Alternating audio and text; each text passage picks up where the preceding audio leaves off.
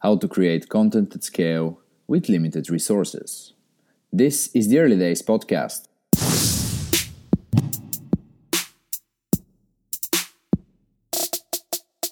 Hey everybody, welcome to the Early Days podcast. Hey, I'm Marine. I'm Julian.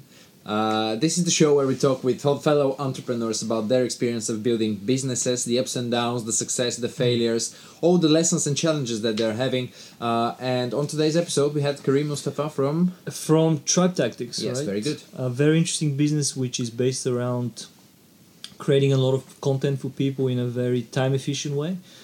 So the slogan is kind of one hour of your time for 1 month of content. I think the importance of content is becoming more and more prominent. So it's a very interesting business model and a very, very cool guy that's building something with his brother. And so it was a kind of a two dual people dynamic. Yeah. Some very nice resources and kind of general thoughts about how you should run a business when you're just starting out. A lot of thoughts about content creation, content production, communication, how you can outsource this if you don't have the time and you are pressed by time. And a lot of other bits and pieces, I think, that could be very helpful for you if you're in your early days. And it's a fascinating conversation. You can find out more about them in the show notes, in the comments, and until next time. Enjoy the show. Okay, Karim, welcome to the podcast. Can you please give us a quick introduction about yourself and what you're currently working on? Yeah, guys, so thanks so much for having me on the show. So my name's Karim, and I'm one of the co-founders of Tribe Tactics, and basically we are a subscription box service for brands that don't have time to create their own content. We take 1 hour of their time and we turn it into a month of content across video, audio, written, and image. Similar to like all these like influencer style content that you see around, we do something very similar to that. Can you go a little bit into detail about how this works? Because before our conversation, I checked the platform itself, and I got intrigued. You say 1 hour of my time basically, and then you make all this content for a month. Mm-hmm. Sounds like a very big promise to make. Can you go into the details of how this works? Yeah, sure. So,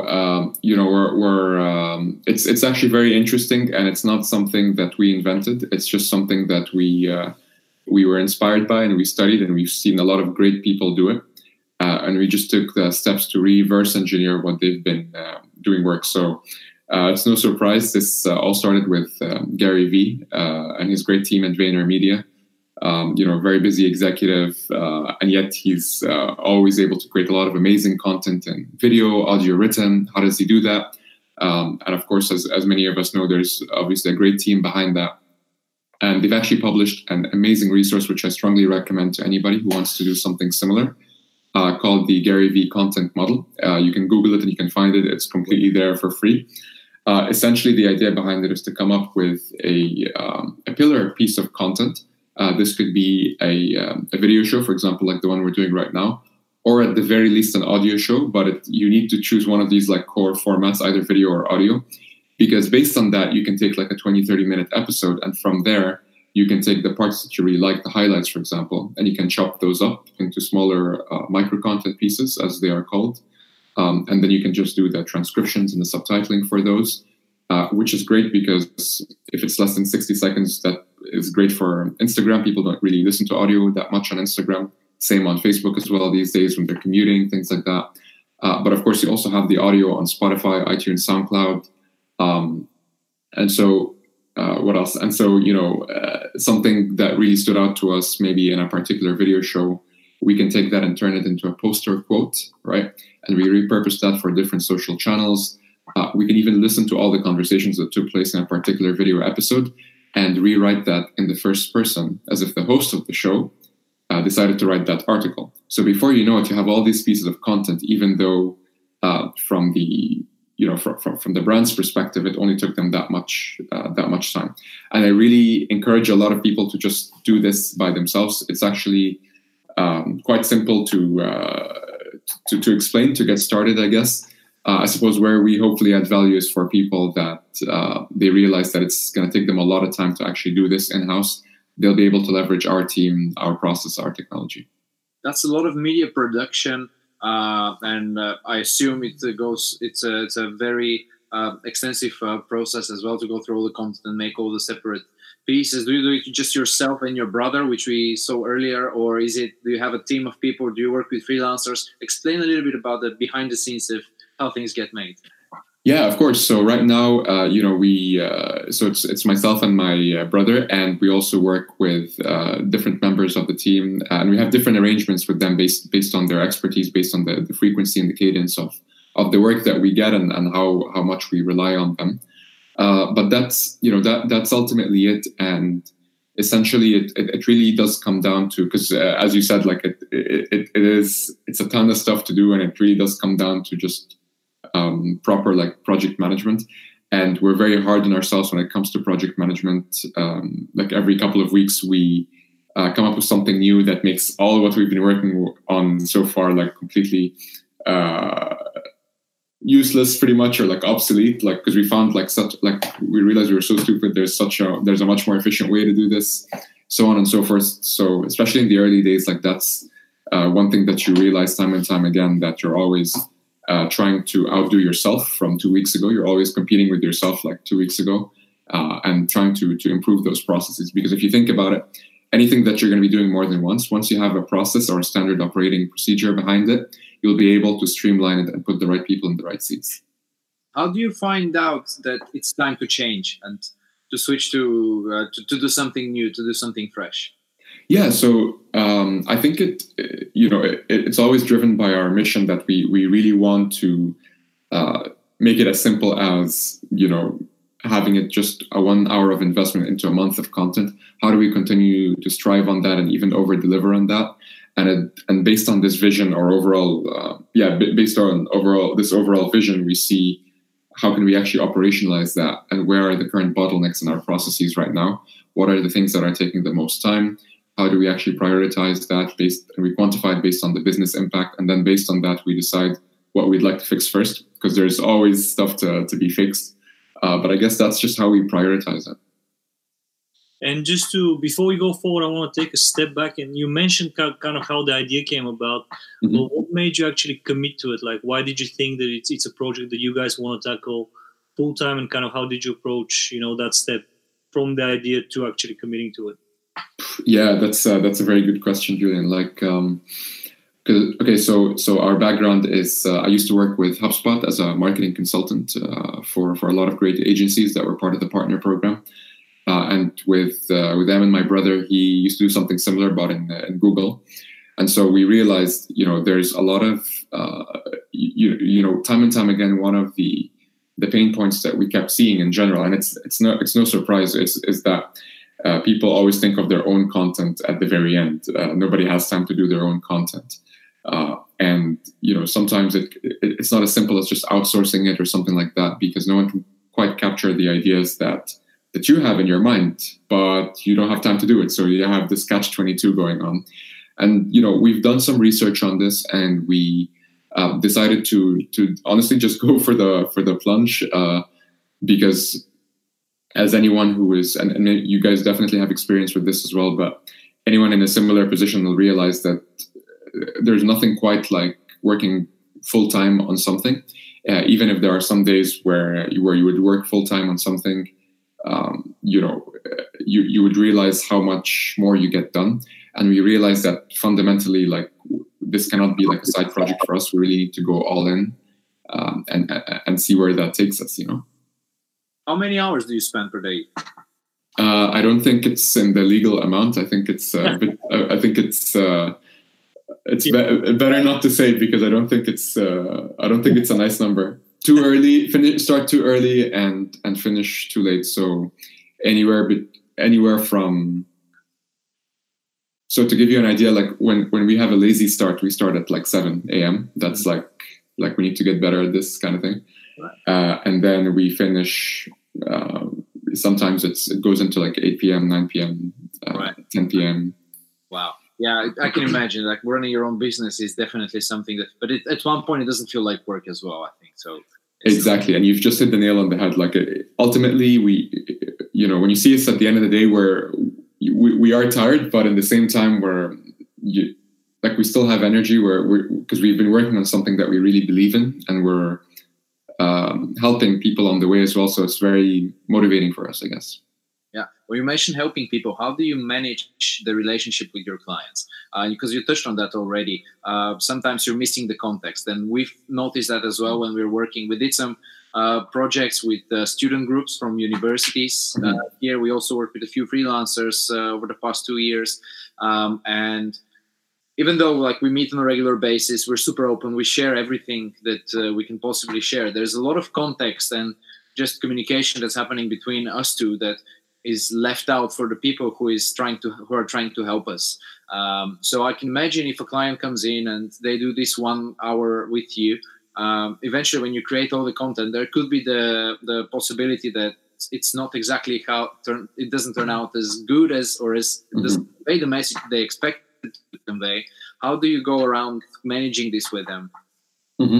Yeah. So first of all, that's a really good point. And, I think when you're able to acknowledge something before it actually happens, and just being realistic that there's going to be different drafts and different revisions and things like that, when you know that ahead of time, you can already prepare for it and plan the process accordingly. So we use Slack very often.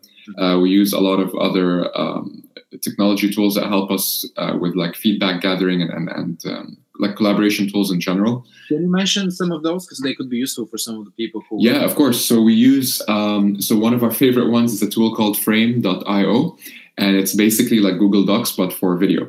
So you and me can be editing this video, for example, and we can both see very clearly what we're talking about. It's not something that's abstract. We're all talking about the same thing, leaving comments on the same tool. That's in terms of video. I strongly recommend that tool. It's one that we use all the time.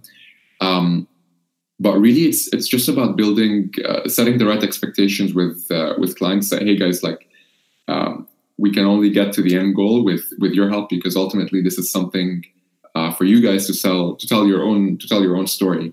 And so we're going to have almost different checkpoints throughout the process where we're going to pause. We're going to get together. We're going to review this, and after one, let's say, block of work is done, then we'll move on to the next block, so on and so forth. And I feel like when people take the time to set expectations ahead of time, it's I think it's one of the best things you can do, because the opposite would be obviously over promising and saying, oh, it's going to be perfect, you just sit back and relax.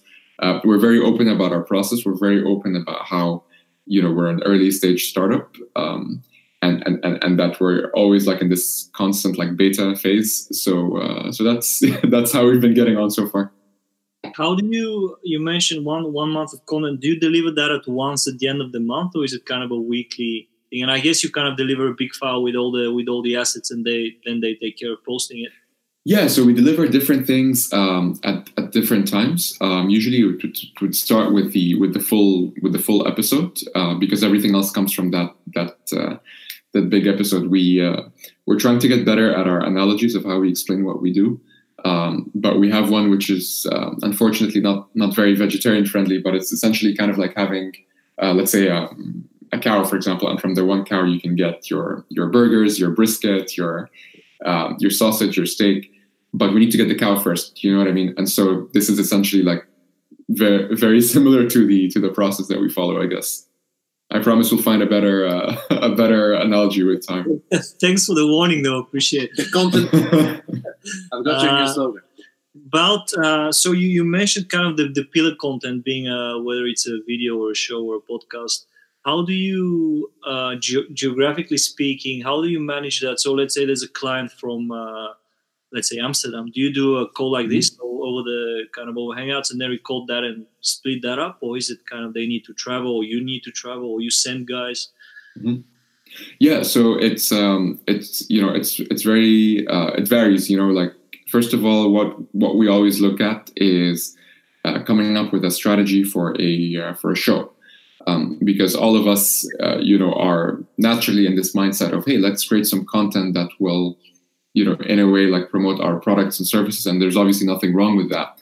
There's just a lot of that. And so we like to think, and again, this is not our idea, it's just something that we noticed. I guess one of our strengths is we're just good at noticing stuff that other people do. But basically, we've seen that the people who go forward, the people who don't necessarily market a product or service, but market a specific culture around that. And what that means is essentially modeling or marketing around the specific worldviews, the specific ideas, the specific behaviors around a certain culture, and you can decide what culture means. A culture could be a specific set of audience in a particular industry. It could be people who use a certain technology and they have a certain set of dreams and fears. And based on that, you can create a show that essentially connects those people. So you're almost like being the voice of that. So to get back to the point, essentially the first thing that we do is we help them come up with a concept for a show, a YouTube show. And so whether they decide to do that over like, Hangouts or Skype like this, for example, or whether they would like to do it at their own premises and kind of do it like as an interview talk show, or whether it's actually a live event, for example, like a fireside chat or something like that, it really is up to them. I feel like we mainly come in once the footage is there, unless we're called to do the actual professional videography as well. That's something else as well. Yeah. I would love to go a little bit more detail into the process of starting the company. Sure. You mentioned already several times you work with your brother on this. Was it the intention from the very beginning to work with a co-founder? What's your experience working with a co-founder, especially a co-founder who is a family member as well? Can you talk us through that, the positive sides, the challenges of doing that, and eventually how do you find the best way to work together? I think the reason why is because I think he's the only one who said yes to me. But I think as well, like at the very start, we almost had like this SLA or this like agreement where we say, everything we approach, we're going to approach it very objectively. Everyone's going to have their own, their own set of responsibilities, their own set of people that they work with, so on and so forth. We have certain ways of holding each other accountable. They're tied to specific KPIs and specific deliverables. And because no one is reporting to the other, we kind of consult with each other, but we also take each other's advice, but we also give each other advice. And, we just, as long as we're keeping it objective, I think that's where we're most productive and most effective. And how are you guys, because I know you're bootstrapping and working on that full time you don't have to give away any numbers, but how are you thinking about funding it, bootstrapping? Like, have you given yourself, let's say, a runway? Are you looking for investment down the road? How are you thinking monetizing? How are you thinking about the whole financing? Yeah, so that's a really good point. So we originally came into this honestly just with our own savings, and just our own savings, and just not being fancy. So like all the stuff that we enjoyed to do, eating out, doing all this stuff, we've cut that down ridiculously. We've done the math, and we realized that, if we're able to, I don't know what's the correct way to describe this, but like if we're able to reduce our lifestyle in a way, we'll be able to generate more runway. So that was one funding source. Obviously, revenue from clients is another source.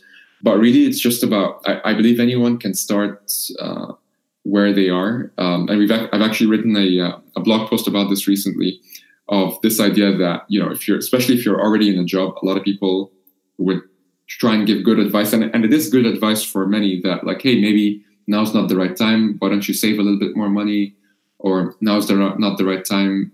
You might be getting a promotion soon or something like that. And that's completely fine, of course, if this is what that person's goal is.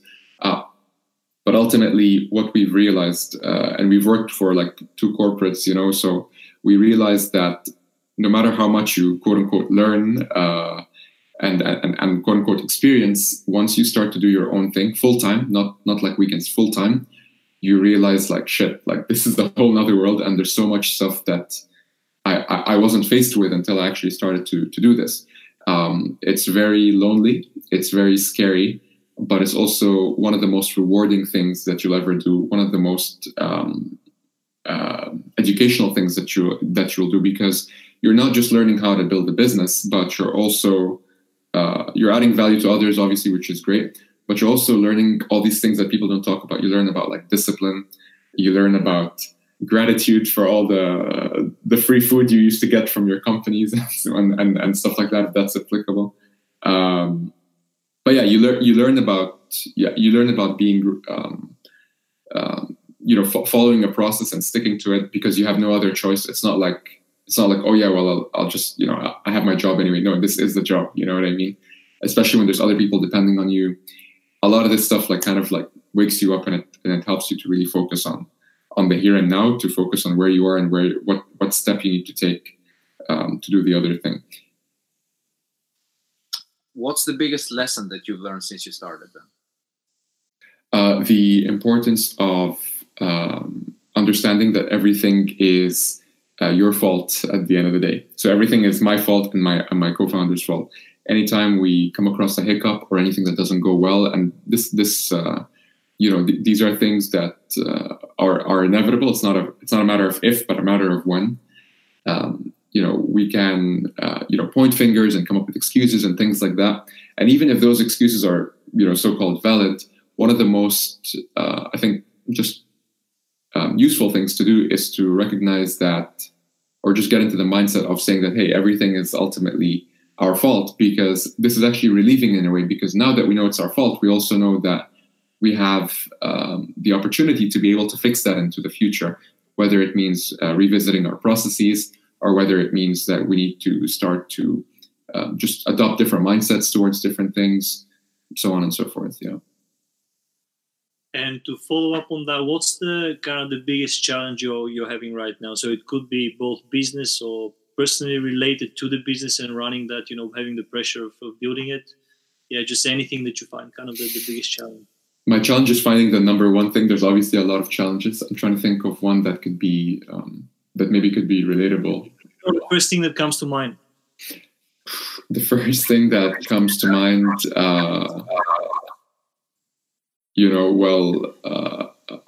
first thing that comes to mind. Well, we have a dream to get a mortgage for a house, to be honest, and this is 100% dependent on the success of what we're working on. And if that's not a motivation, I don't know what is. In my case, It's very true. I think because we've kind of put ourselves into, we are building a business, but it's kind of a more pressure-less, if there's a word like that, approach. And I think that sometimes we kind of lack the sharpness to do stuff. Like there's no pressure and timelines pushing us to do that. So I see, the benefits of your approach, and I see the benefits of our approach. But I think at the end of the day, whatever works for us and for you is the right approach. But I definitely see, the benefits of having it limited runway as well.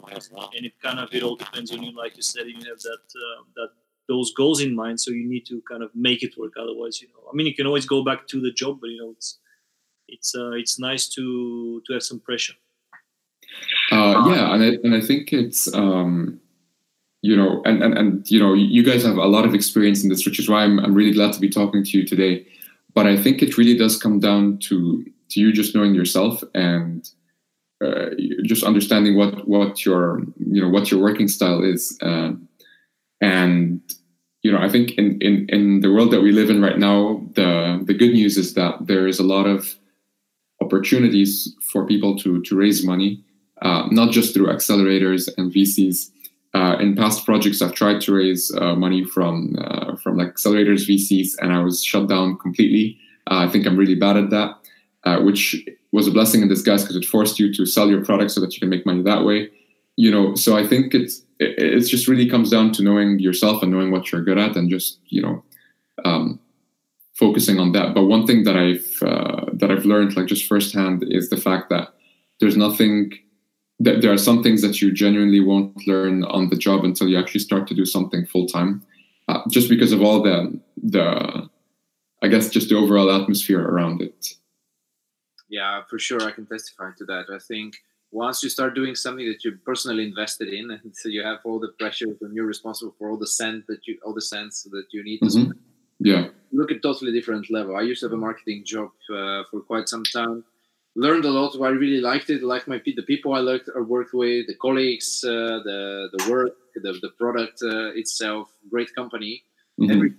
And I was doing all these very interesting and exciting things. And then once we started actually implementing marketing tactics here to try to grow DULO and to build it into this brand that we want to build it in, yes, I realized how much of the things I don't really know. or either because they were outsourced to somebody before when you had no resources, or just going to really deep, very emotional level where you really care about something. You go through every detail and you double check it. And that kind of leads me to asking you, how do you guys think about the speed, perfection? I know that's something that Gary Vee talks a lot about, especially in the line of business with clients who might be very picky about certain things. How do you think about that? So around, so you're saying speed versus perfection, right? In terms of, so honestly, sometimes you just, you need to crank out a lot of material, and it might not be 99% perfect, might be 95%. Maybe those 5 is what the client is really cares about, but you have to convince them that the audience doesn't really care or see that. So I think you've provided the answer there, because it really does come down to pick your favorite quote, but there's a big school of thought of thinking of people that say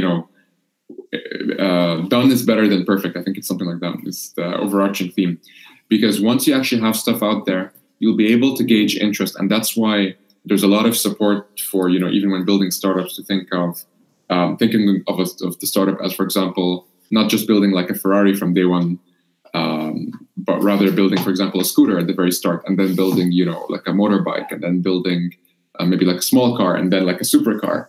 And so essentially that's the idea behind it. You always want to be in constant momentum, and always look to get better with every time you ship. Because I think and I'm just speaking to, I know that this is something that we always say internally as well.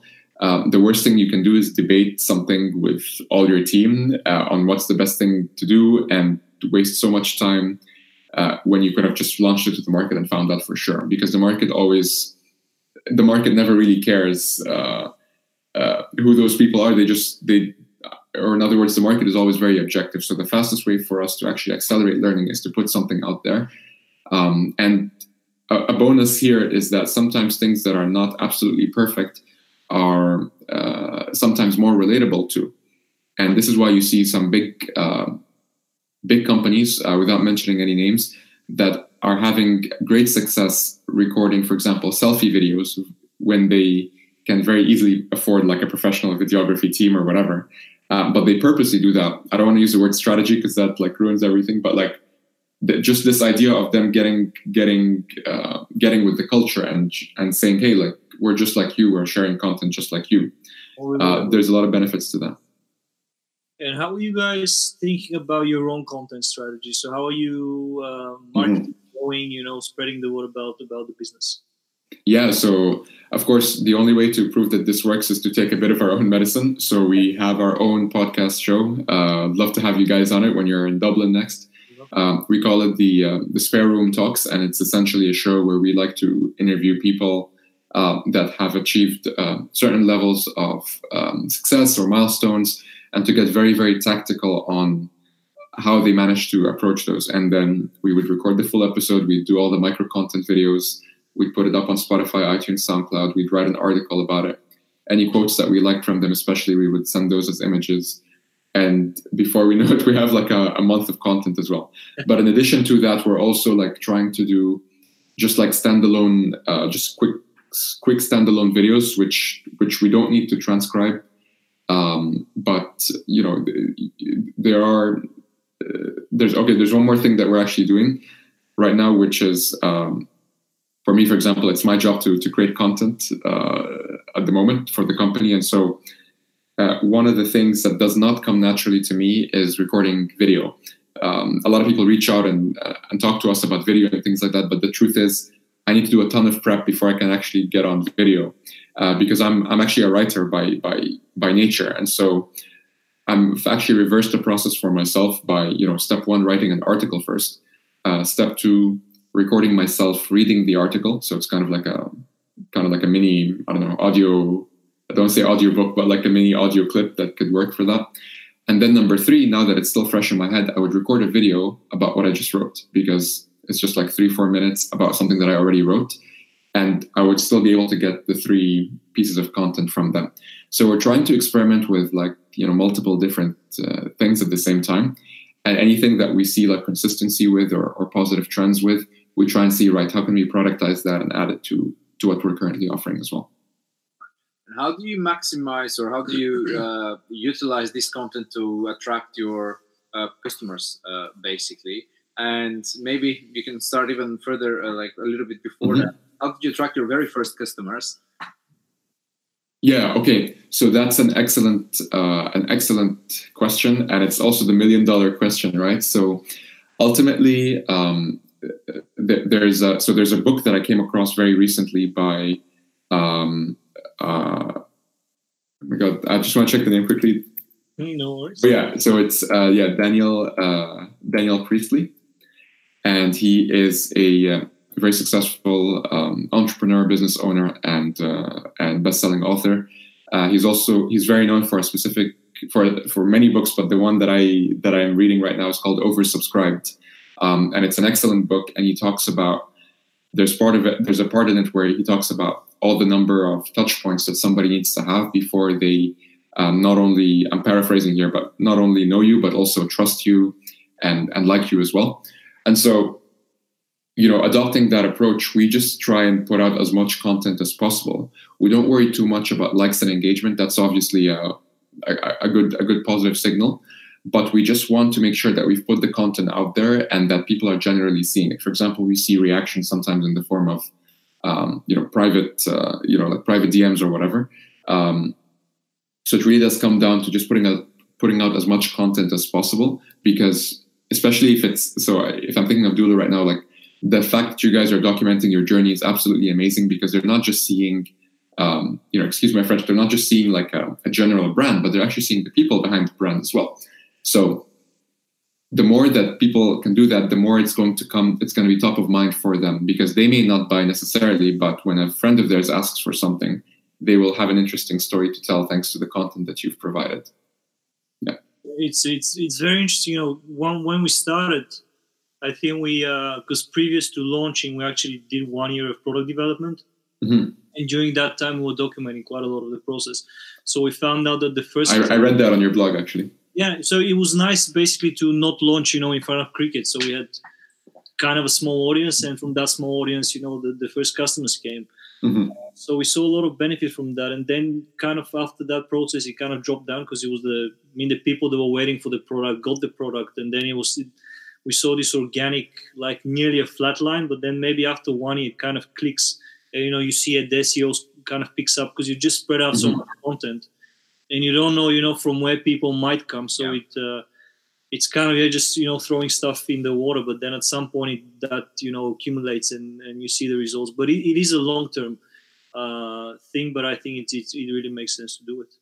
Especially when you're creating content with the people that, that this product is for, essentially. This is a great way to be able to share that value-adding content with other people like them as well, because they're already featured in that content, right? Yeah.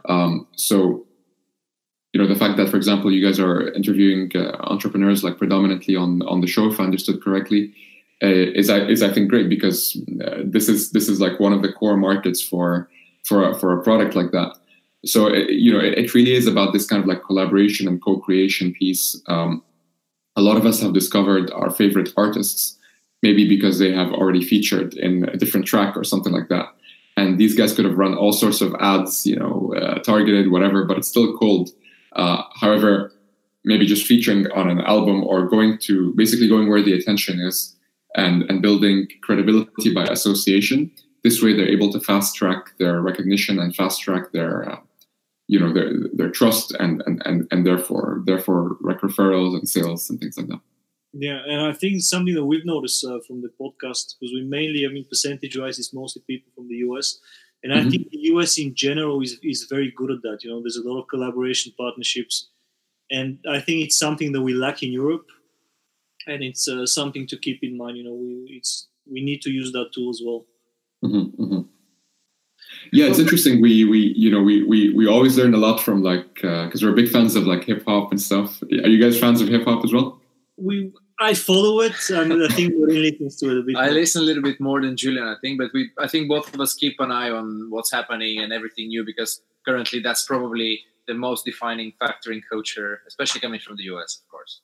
Exactly, and I mean, it's just interesting. There's so many lessons in hip hop, whether people like even the music or not, but just the way that, you know, the way I just think there's a ton of like amazing business lessons over there. One of our favorite one is the fact that people are always collaborating together on tracks.